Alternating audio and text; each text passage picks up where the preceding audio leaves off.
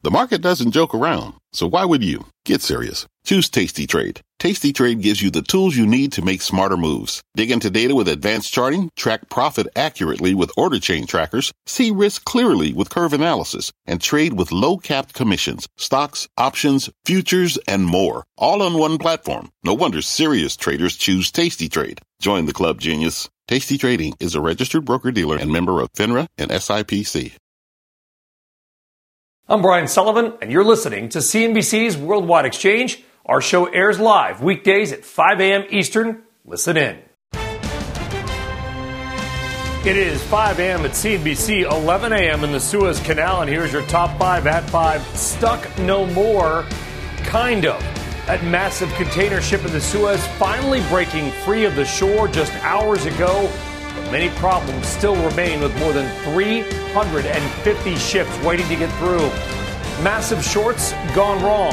How a relatively little-known hedge fund caused what some are calling a once-in-a-decade margin call that rocked the markets and could bleed through to today. In D.C., President Biden getting ready to lay out his next big policy push, spending up to $3 trillion on infrastructure and health care, higher taxes for company and the wealthy likely on the way. On Wall Street, stocks coming off another record-breaking session, the Dow trying for its 17th record close of the year. And what do soda, discount retail, and computer networking all have in common? Well, the answer is coming up in today's RBI on this Monday, March 29th, and this is Worldwide Exchange.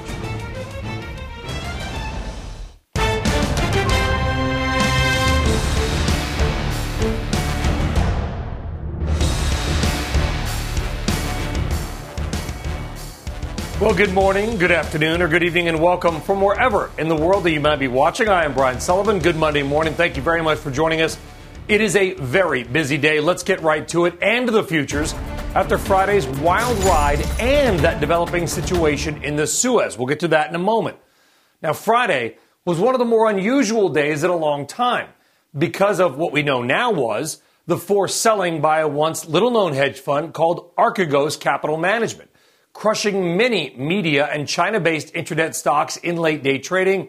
More on that in just a moment. Right now, futures, they are down. Dow futures off 182, NASDAQ off 83. We also need to look at oil amid that ongoing situation in the Suez. We are seeing oil tick down just a bit, but still remain over 60 a share.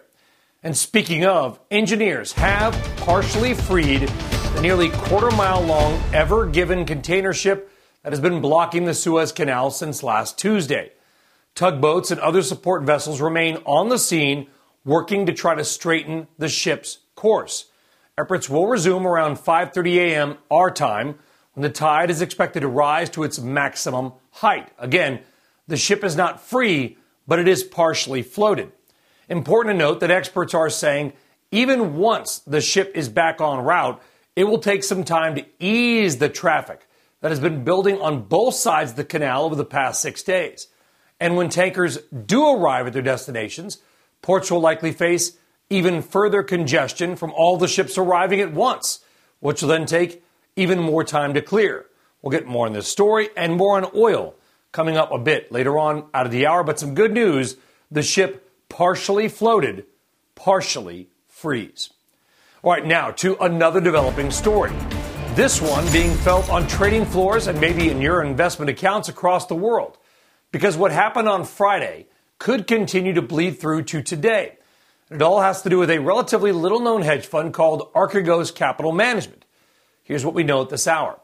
Archegos, which is actually a multi-billion-dollar family office of trader Bill Wong, had amassed some huge positions in media stocks and Chinese internet names like Baidu, Tencent, and Vipshop, and others. Now on Friday, some positions moved against him, likely caused by concern over new SEC rules on Chinese internet companies. And with that came huge margin calls. That forced his fund to dump massive blocks of stock to raise cash. In fact, he may have been forced to sell as much as $20 billion worth of stock. Here's how it broke down according to reports and sources. Morgan Stanley had to trade about $13 billion in Archegos stock in names like Discovery and Baidu, Goldman Sachs, about $6.5 billion in Tencent, Vipshop, and others. And then $3.9 billion in Viacom and other names were also dumped by other firms in fire sale trades. That forced selling led to the biggest one-day drops ever for Viacom and Discovery, each down about 27%.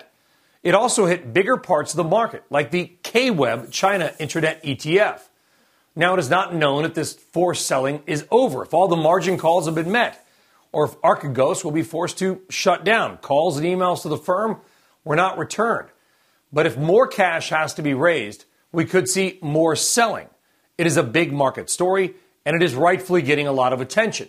In fact, this could end up being one of, if not the, biggest single hedge fund margin call of all time, or at least in many years. Now, the ripple impact from Friday already being felt in early trading this morning.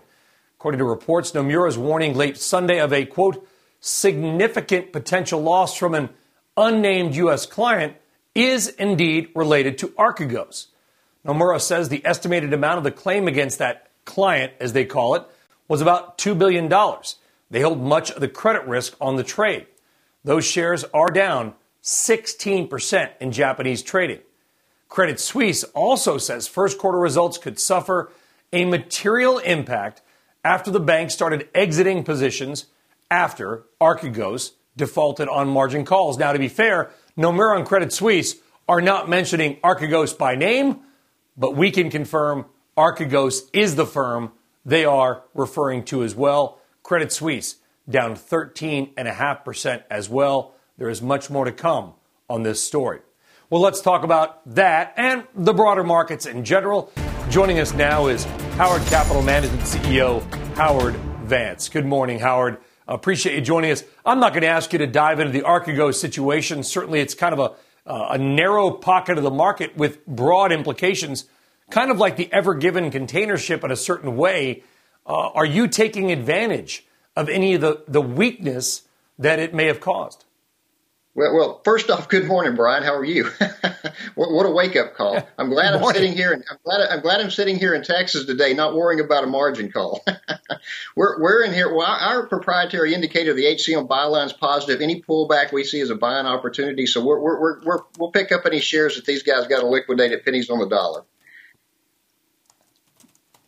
Yeah, I mean, these are one of these things that kind of come out of left field, and all of a sudden you wonder why we're down a couple of hundred on names, and you think then you find out that it's one thing. Listen, if it is Archegos, and we know that it is, then it's going to be sort of a narrow situation, take a couple days to cycle through. On a macro level, Howard, what are your bigger, long-standing or more long-lasting, I should say, concerns about this market, which slowly but surely continues to hit new highs? Well, yeah, like I said, our HCM byline is positive, so any pullback we see is a buying opportunity. But what concerns us is overtaxation and overregulation. I think that could really hinder the economy, and it could hinder this market. So that's what we're watching pretty closely. You know, we've seen tech pull back 10%. We've seen energy pull back 10%. Small caps pull back 10%. So you're seeing a rotation of corrections, which, you know, quite candid, are healthy because everybody did so well last year other than value stocks, which are now having their day, which is kind of interesting to watch also. Yeah. So in this market environment where you've got this rotation we have seen from growth to so-called value, you've got interest rates that have ticked up pretty rapidly, albeit off record lows, concerns about inflation, hopefully coming out of this doggone pandemic, Howard. What types of investments, what types of opportunities are you and your team seeing right now? Where should we put our money? Well, where you should put your money is the obvious trade. Look at Tesla. Tesla's been off the highs of the 800s down to maybe 670 on Tesla. And when you look at like Tesla, I mean, if you have to ask yourself, where's it going to be 12 months, 24 months, 36 months out? That's a great trade. But you look at the value stocks; they're looking very, very nice also. But also look at Visa and MasterCard. You can either look at one or the other. You can't put a credit card's difference between the two. But my wife and I, we went out to eat Thursday. I'm down here in Texas, Brian. And we go to a mid-level Mexican restaurant, and it was packed. It was a 40-minute wait. And so I'm looking around the restaurant, and the obvious trade was everybody there is paying with a Visa, MasterCard, or American Express. Hardly anybody's paying with cash. This is going to be a really nice trade coming out of the pandemic as you start to see things reopen, everything from Carnival Cruise Lines to theaters to restaurants, because Texas is wide open now. New York, California, they're a big economy. They start to open up. I think a big beneficiary of that's going to be credit card companies like Visa, MasterCard, American Express. It's the obvious trade. Yeah, I mean, I like the anecdote as well. By the way, my wife and I tried to go out to dinner on Saturday night. We ended up going out, but it took a while to find a restaurant that could accommodate us. Everything was booked up, but we're still at 35% capacity, not like y'all down in Texas. Visa, MasterCard, American Express, Tesla, Howard Vance, we appreciate your time this nice and early morning, especially in Texas time. We appreciate it, Howard. Thank you. Have a great day. Thank you, Brian. Oh, all right, you're very welcome. All right, now to some of this morning's other top business stories and headlines. Bertha Coombs joining us with all of that. Good morning, Bertha. Good to see you. Hey, good Monday morning, Brian. We've got new U.S. Trade Representative Katherine Tai saying the U.S. is not ready to lift China tariffs in the near future. But in an interview, she said Washington might be open to negotiations with Beijing.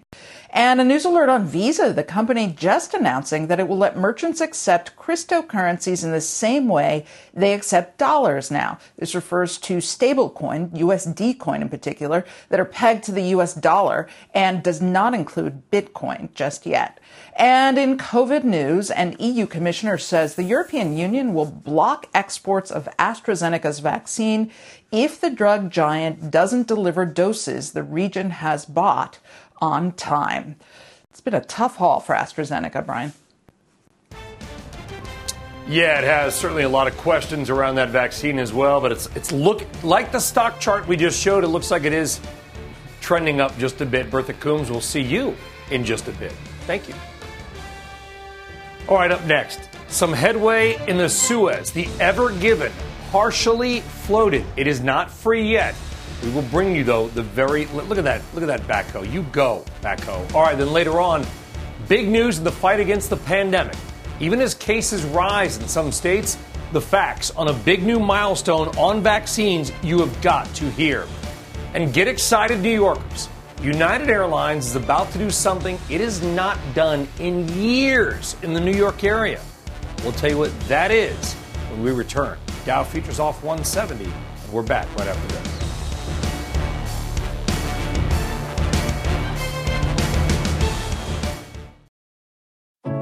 What does it mean to be rich? Is it having more stories to share or time to give? Is it being able to keep your loved ones close or travel somewhere far away? At Edward Jones, we believe the key to being rich is knowing what counts. Your dedicated financial advisor will take a comprehensive approach to your financial strategy to help support what truly matters to you. EdwardJones.com/findyourrich. Edward Jones, member SIPC. This podcast is supported by FedEx. Dear small and medium businesses, no one wants happy customers more than you do. That's why FedEx offers you picture proof of delivery, packageless and paperless returns, as well as weekend home delivery to 98% of the U.S. on Saturday and 50% on Sunday. See the FedEx service guide for delivery information. FedEx Ground service is also faster to more locations than UPS Ground. See what FedEx can do for your business. Absolutely, positively FedEx. Well, some good news from the Suez to report right now. The Suez Canal Authority says that the massive container ship Ever Given, blocking the Suez for nearly a week, has been partially refloated. The Ever Given has been straightened up. It has been pulled a bit off the shore, and further tugboat operations will resume when the tide rises later on today. The chairman of the Suez Canal Authority says at least 369 vessels are now stuck, waiting to get through the canal, including dozens of container ships, bulk carriers, and oil and gas transports. Let's talk about how may this impact the oil and gas markets with Clay Siegel. He is managing director of oil at Vortexa. They track offshore oil movements and storage, so nobody better to talk to about this situation. Clay, thank you very much. We wouldn't drag you. All of our guests apparently are from Texas. We wouldn't drag you out of bed so early this morning if it wasn't a big deal. The ship partially moved off the shore. It's headed in the right direction, but what headaches are still to come, even once that ship gets freed? Hey, good morning, Brian. Thanks for having me. Well, actually, the count is still going up. We're counting, as of this morning, 96 oil and gas tankers that are stuck, waiting for traffic to resume. That's actually up 5 in the overnight hours. So it's a combination, almost 40 crude and fuel oil tankers, another 34 clean product tankers, and then another 23 gas carriers in that mix. So even though the news is good on a preliminary basis, they are still accumulating this morning. Yeah, and while, a viewer that's not familiar may hear that and go, it doesn't sound like that much. We're talking about tens of millions of barrels of oil that are not getting to where they needed to go. That means refiners who are having to buy in the spot market. There is a ripple impact. Yeah, for sure. And for every day that this blockage continues, that ripple effect is liable to proliferate around the world and affect oil flows that are not immediately in the area of the Suez Canal. Right now, we think that the immediate effect is really more for refined products than it is for crude. So you've got flows of petroleum products like naphtha that are really important for Eastern markets to get for petchems manufacturing. You've got distillate fuels like diesel that need to flow from east to west. And then you've got some specialized flows like ethane, which is one of the natural gas liquids, comes from the production of shale oil and gas. Those go to places like India through the Suez Canal. So the consequences are slowly but surely starting to proliferate to sellers and buyers around the world. Although I will say this, Clay, and you and I have talked offline the last couple of days, and I've spoken to others, I'm sure you have. I'm actually a little surprised that it hasn't moved prices more, and I think that is a reflection of how the oil market has changed. If this has occurred, 5 or 10, maybe 10 years ago, 8 years ago, the impact would have been much broader. The U.S. oil situation, sort of semi-independent, the shift from west to east, this has dramatically altered the oil markets. That has somewhat muted the impact, has it not? Yeah, I think that's right. There's structural reasons and also some tactical reasons, probably why oil prices, crude prices haven't moved more on the disruption. I mean, on a pure play basis, less than 2% of crude moves through the Suez Canal. If you think about waterborne flows, the biggest flow of crude oil from the Persian Gulf is to Asia. So the canal is not involved. The flows of crude oil from the Persian Gulf west and also from America's oil heading to Asia, they don't use the canal. They go the long way around Africa on a good day when there's no blockage. The main flow of crude oil that's really affected by this is Middle East to Europe. Yeah. And European demand is still low because of the pandemic. You've got some supply offsets like Russian Urals that's in the Mediterranean. That's a pretty good substitute for some Middle East that might be running slow. And you have Libya that's back with light sweet crude oil that can also supply Europe temporarily. Oh, and we got to go, Clay, and say thank you. But by the way, we also have an OPEC Plus meeting on Thursday, which adds a little drama to the always interesting global oil and gas mix. Clay Siegel, Vortexa, great insight as always, my friend. We'll talk to you again. Thank you very much. Thanks, Brian.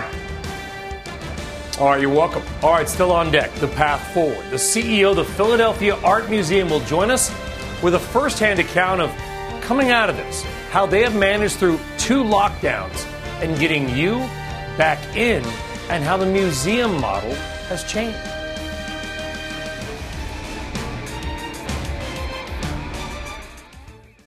Life is a highway, and on it there will be many chicken sandwiches. But there's only one McCrispy. So go ahead and hit the turn signal if you know about this juicy gem of a detour.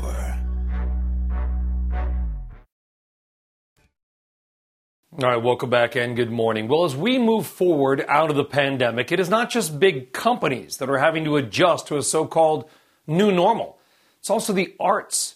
Case in point, the legendary Philadelphia Art Museum shut down twice since last year and having to make some big changes in how it operates. But the arts will go on, and the museum is open and seeing an uptick in visitors. And joining us now is the Philadelphia Art Museum CEO and director, Timothy Rubb. Timothy, it's a pleasure to have you back on. You are open, albeit at limited capacity, making sure that all the attendees come in and do it safely.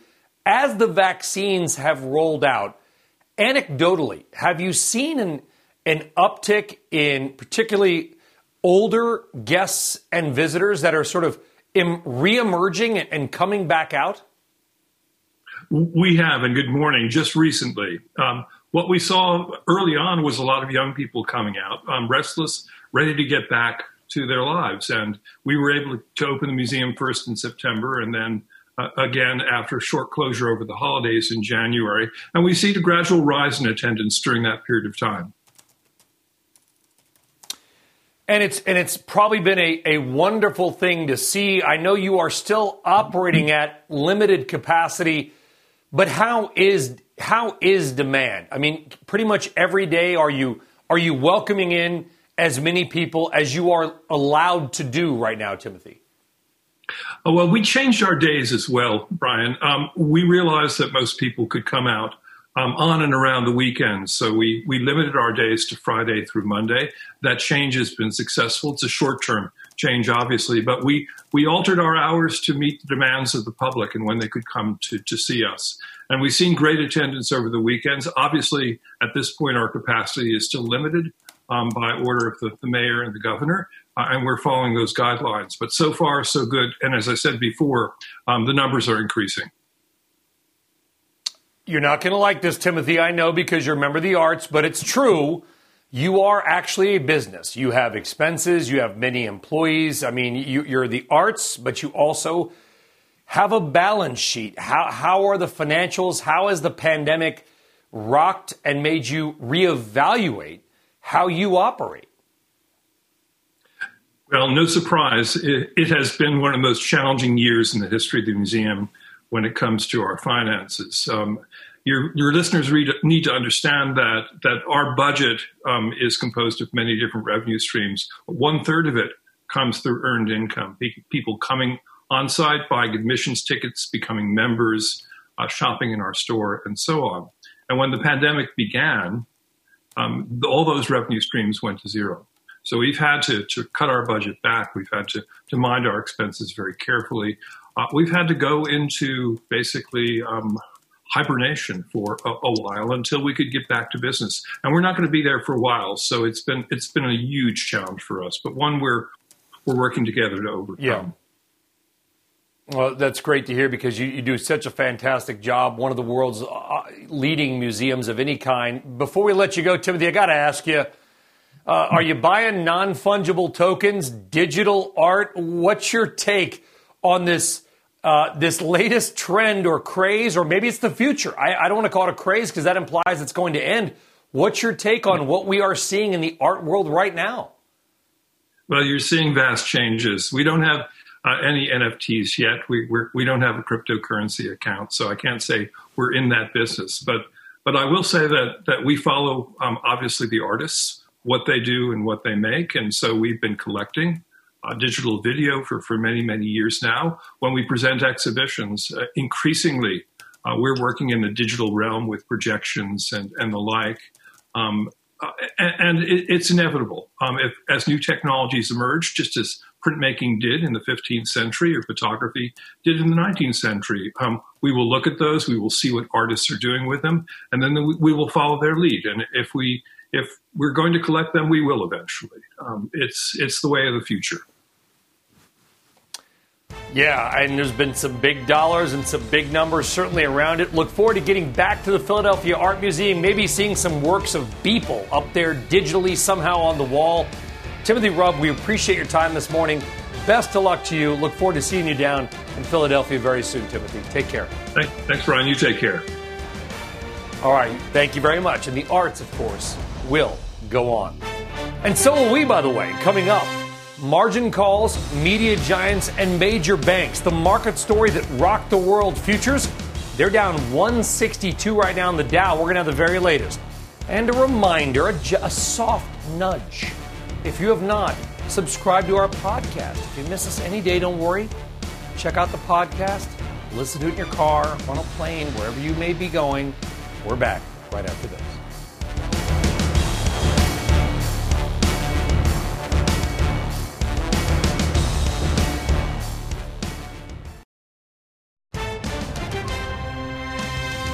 A once-in-a-decade margin call, now the center of some big selling that sent many stocks tumbling on Friday. The very latest on the hedge fund story captivating Wall Street. Free and floating, sort of. while the Ever Given may finally start to get on its way home as nearly 400 ships sit and wait and global supply chains groan. All this as futures falls, the impact for that hedge fund and concern about rates. They get the week off to a weak start. It is Monday, March 29th, and this is Worldwide Exchange.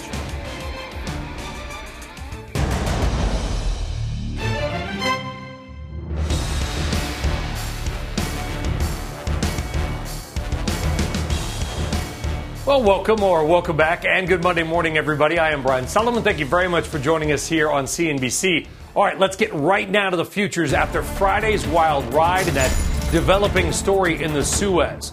Now, Friday, one of the more unusual days of the markets in a long time, and now we know it's because of forced selling by the hedge fund and family office Archegos Capital Management that crushed many media names like Discovery and Viacom, as well as China-based ETFs and internet companies like Baidu, Tencent, and VipShop after that fund got caught on the wrong side of some massive bets that got likely called out by some proposed SEC rule changes on China-based companies. Are you following all that? Well, don't worry if you're not. It's early. But here's what you need to know. At the center of that fire sale were two huge companies here, Discovery Networks and Viacom CBS. Now, as we've told you, they were huge winners since the start of the year.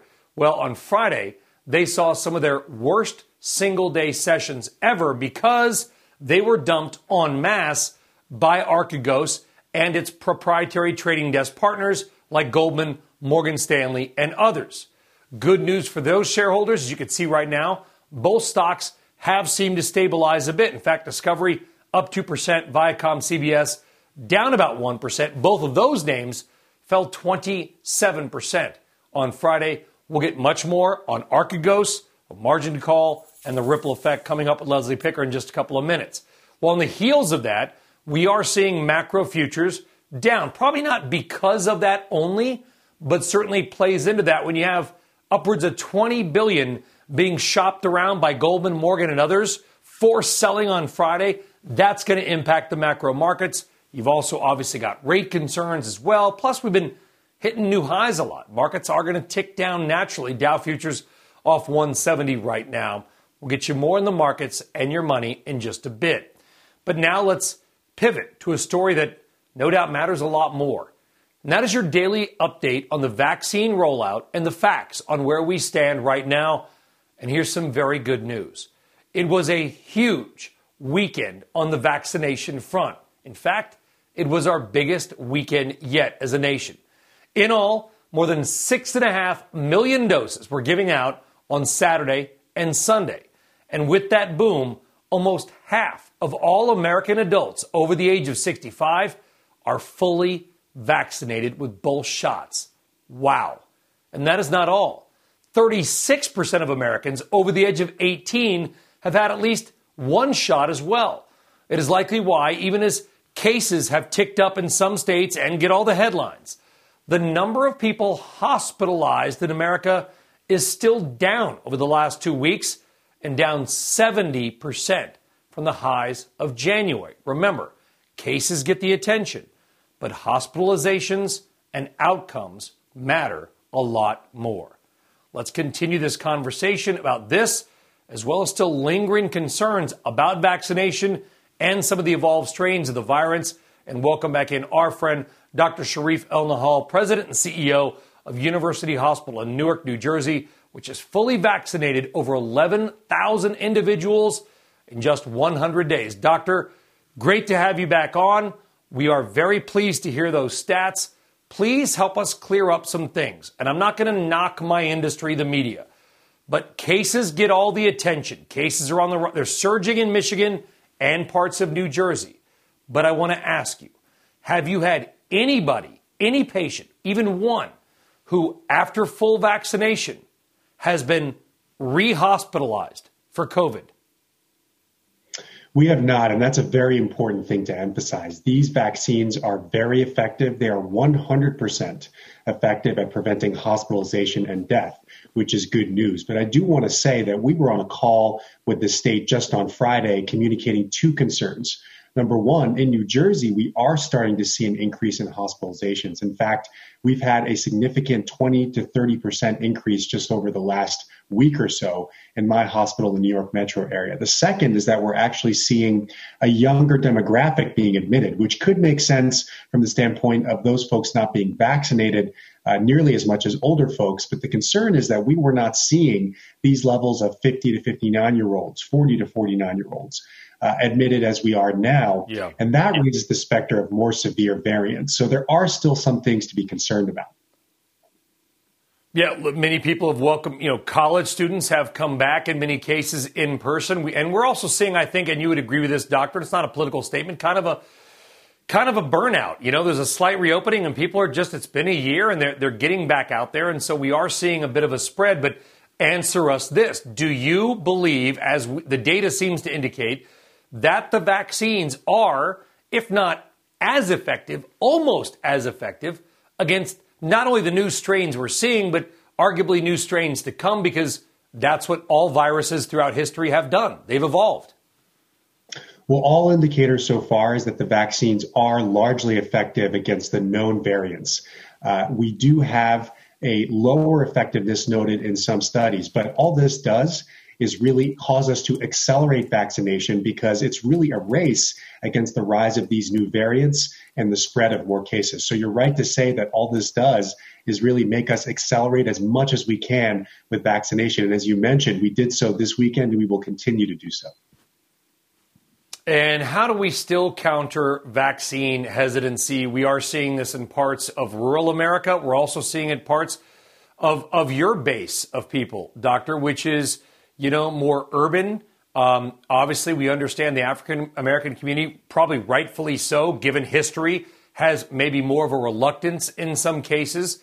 How do we counter this vaccine hesitancy? And are you seeing any give in that? People who may have been on the fence are saying, I wasn't sure, but you know what?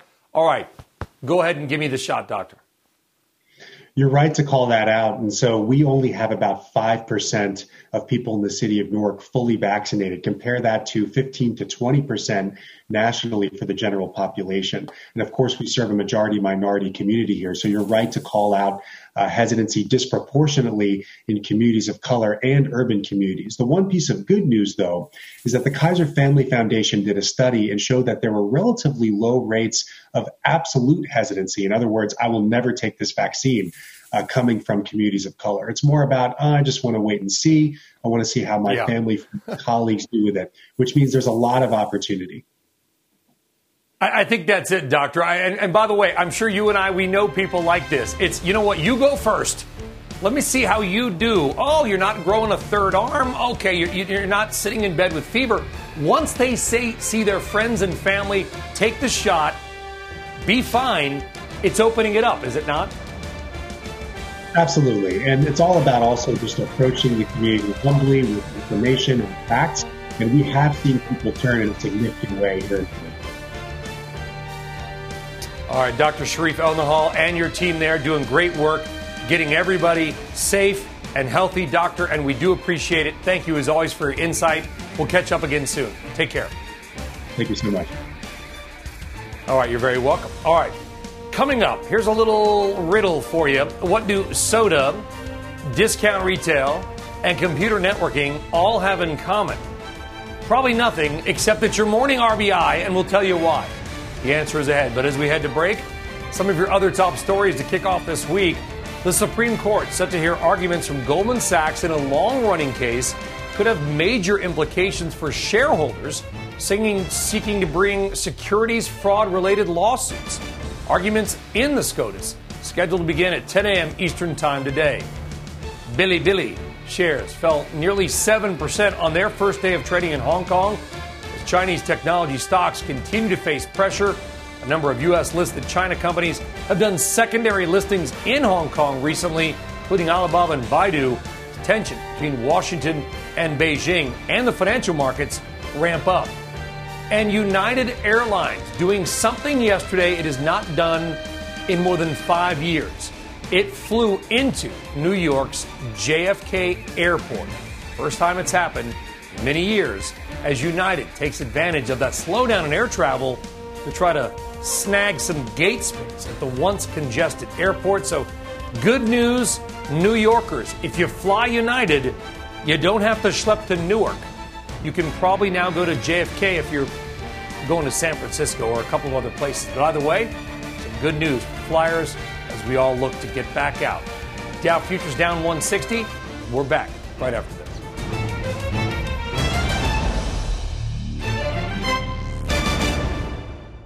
It is time now for your Monday RBI. What is random but interesting right now, at least to us. Hey, we're market geeks. All right.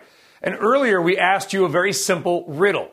What do sodas, discount retail, and computer networking all have in common? Well, on the surface, absolutely zero.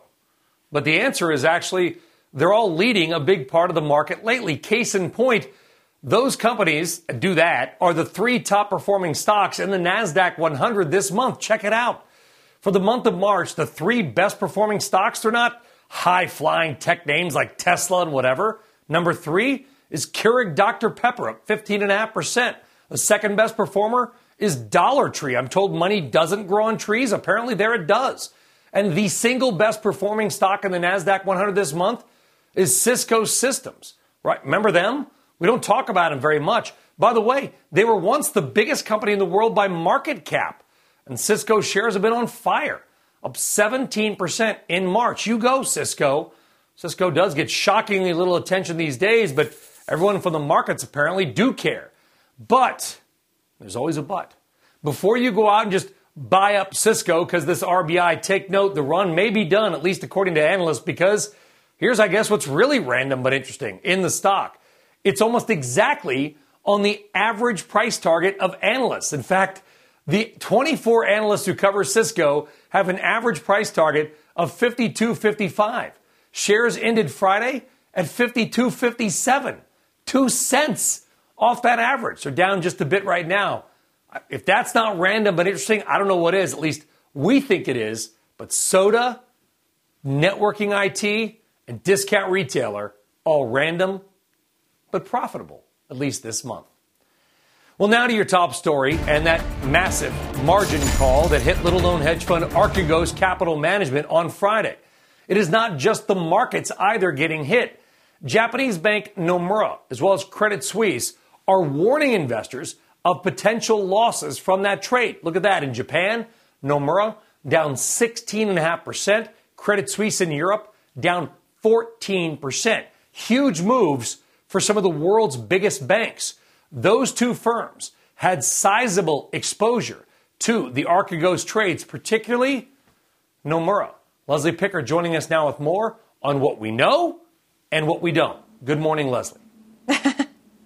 Good morning, Brian. The story just keeps getting bigger. Nomura saying this morning it's facing potentially $2 billion in losses. Credit Suisse said a default on margin calls could be, quote, highly significant and material. Now, CNBC reported this weekend that Archegos Capital Management, that's a family office managed by Bill Huang, faced a forced liquidation on several over-levered positions. Huang previously managed Tiger Asia, which was spun off from Julian Robertson's Tiger Management. However, in 2021, he pled guilty to wire fraud in connection with insider trading. Now, Archegos did not respond to our request seeking comment. The forced selling, though, hit shares of Viacom, CBS, and Discovery on Friday after a big run-up in those names recently. Several China-based companies such as GSX, Baidu, Tencent Music, and Vipshop plummeted as well. Now, one source described the size and scale of the forced sales as a once-in-a-decade event, Brian. The Wall Street Journal reported that Archegos runs a concentrated,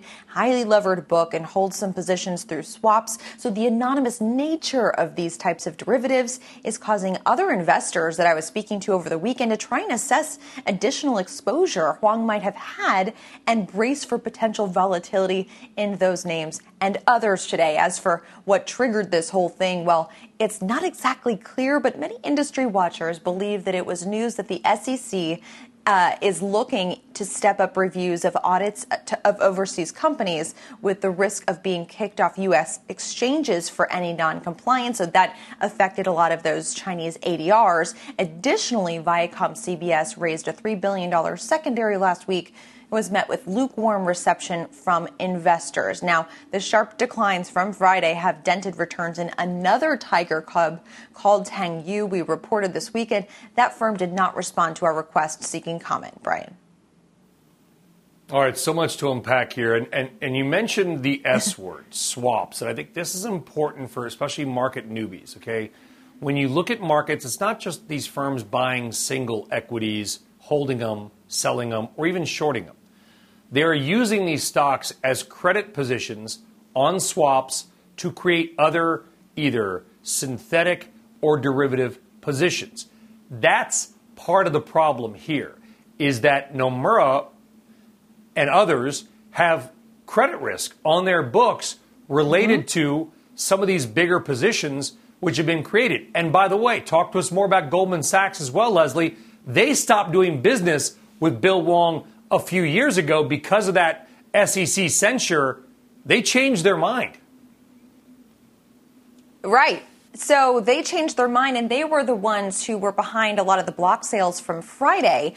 We still don't know, in kind of putting into the bucket of things we don't know, we don't actually know what the exposure to Goldman looks like as a result of those block sales. We do know that they were offered at very, very steep discounts that had, chat rooms across Wall Street all talking about how this is insane. I received some of the messages that people were sending to each other about how just remarkable it was to be receiving these blocks of shares at such tremendous discounts, especially when things were very confusing. So we don't know the exposure for Goldman. We also know that Morgan Stanley was behind some of the sales on Friday as well, and Deutsche Bank had some exposure here as well. So I think one thing to be looking for today is just, any commentary out of those banks, any potential risk exposure that they might have had as well, especially as we've seen these comments from Nomura and Credit Suisse earlier this morning.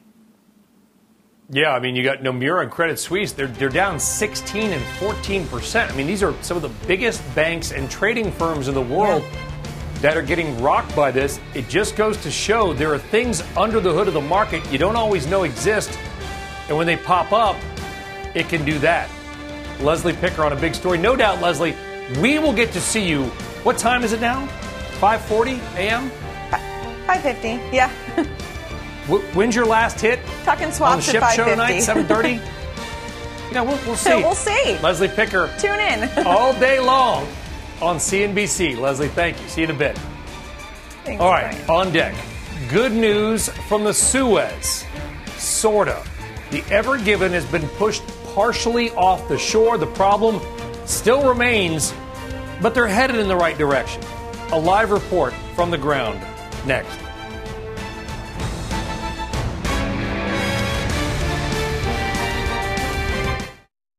All right, welcome back. Let's get now to Washington, D.C., because President Biden is getting set to lay out the next phase of his agenda. At an event Wednesday, he's expected to roll out a vast infrastructure spending plan, shortly followed thereafter by what the president calls reforms for social infrastructure. Think healthcare and childcare.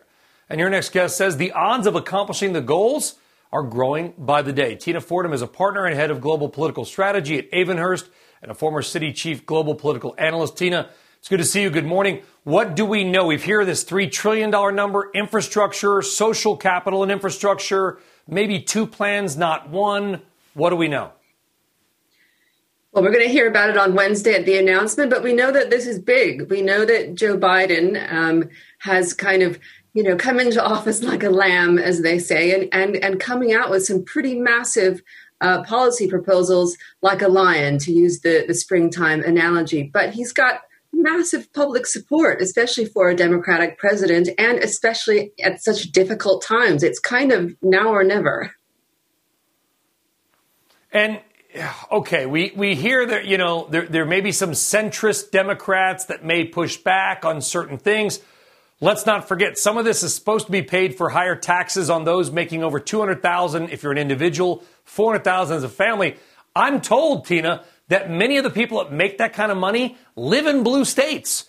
You wonder, is there Democratic support for that, especially if we don't get a rollback of the cap on the deduction for state and local tax, which was also kind of a punch in the gut to many people in those blue states?